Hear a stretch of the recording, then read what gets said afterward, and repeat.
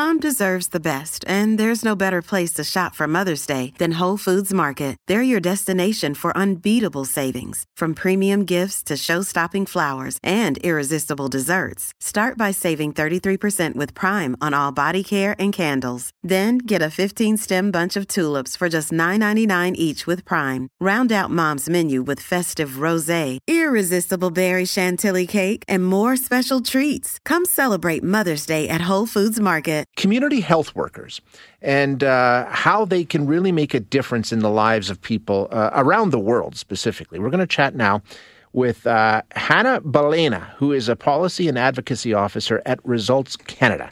Hannah, thanks so much for joining us. Appreciate your time. Thanks, Jay. Thank you so much for having me on. Let's just define what we're talking about here. When we're talking about community health workers, now we're talking about internationally primarily here, but just give us some idea of what a community health care worker is and what they do. Sure. Community health workers basically have been around for decades, pretty much, like you said, in most countries in the world internationally. And they go by different names. Sometimes they're called health extension workers in Ethiopia, for instance. In Bangladesh, they're called Shastia Shabika. But the concept is the same everywhere. We have people living in the communities where they work. They're trusted members of that community. Mm-hmm.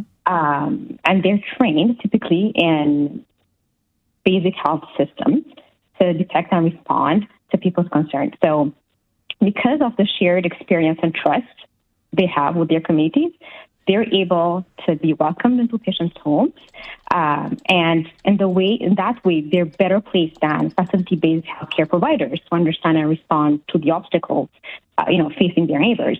And we know, for instance, for people who live in poor, remote places, they face considerable obstacles to receive healthcare, right? Like the high cost of treatment, transportation, the time required to travel to the nearest health facilities, the stigma associated with some diseases. This is why community health workers are so important. They are bridges.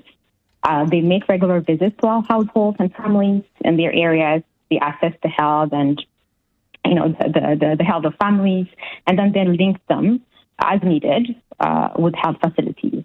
So, for instance, if there's a child suffering from malnutrition, they'll refer him. They can provide vaccination. If they see a pregnant woman in their community, they'll make sure that she goes to her prenatal checkups. They make sure that she delivers with the qualified health personnel in a health facility. And in particular, if you're a person living with a chronic disease like HIV or tuberculosis, these challenges make it really hard for you to access reliably the medication that you need to survive, right?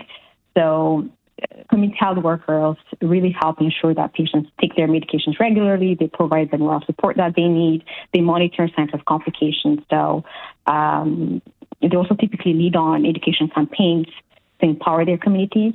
So they work so well because they understand the obstacles that their neighbors face. They connect them with the source of support.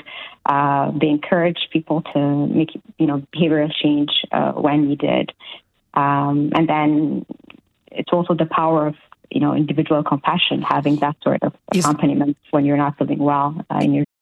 Sign up to The Economist for in-depth curated expert analysis of world events and topics ranging from business and culture to science and technology. You'll get the weekly digital edition, online-only articles, curated newsletters on politics, the markets, science, culture and China, and full access to The Economist Podcast Plus. The Economist is independent journalism for independent thinking. Go to economist.com and get your first month free. This episode is brought to you by La Quinta by Wyndham. Your work can take you all over the place, like Texas. You've never been, but it's going to be great because you're staying at La Quinta by Wyndham. Their free Bright Side breakfast will give you energy for the day ahead. And after, you can unwind using their free high-speed Wi-Fi. Tonight, La Quinta. Tomorrow, you shine. Book your stay today at lq.com. Journey back to health. Yeah, because it is very effective. Is that what the thinking is? Why they are so effective and people respond so well? Is it because they have that community approach to it? Exactly, because also they're able to connect them to health facilities. The challenges that I mentioned earlier, people living in extreme poverty may not have access to health facilities, right? Because of cost, because of stigma, etc. But having someone near you explain to you, oh no, it's okay. I know you have HIV. I know it's very hard. You're feeling stigmatized, but the treatment that you have to stay on course. You have to take your medication. That sort of support makes a powerful difference in people's lives and is a key component of health systems around the world. Two things I was wondering, and one of them, of course, is funding, and we'll get to that in a second. But first of all, in terms of integration with existing healthcare systems, is that a challenge or is that something that works quite well? That's a very good question because, like I said, they're able to, better than facility-based clinicians, they're able to understand and serve their communities and their bridges in that way. But paradoxically, they're also not always integrated within the healthcare system. Okay. In most cases, they're volunteers. We're talking about volunteers, and 70% of the time, we're talking about women. So with this lack of effective integration within health system structures, the majority of them aren't paid or not paid at all.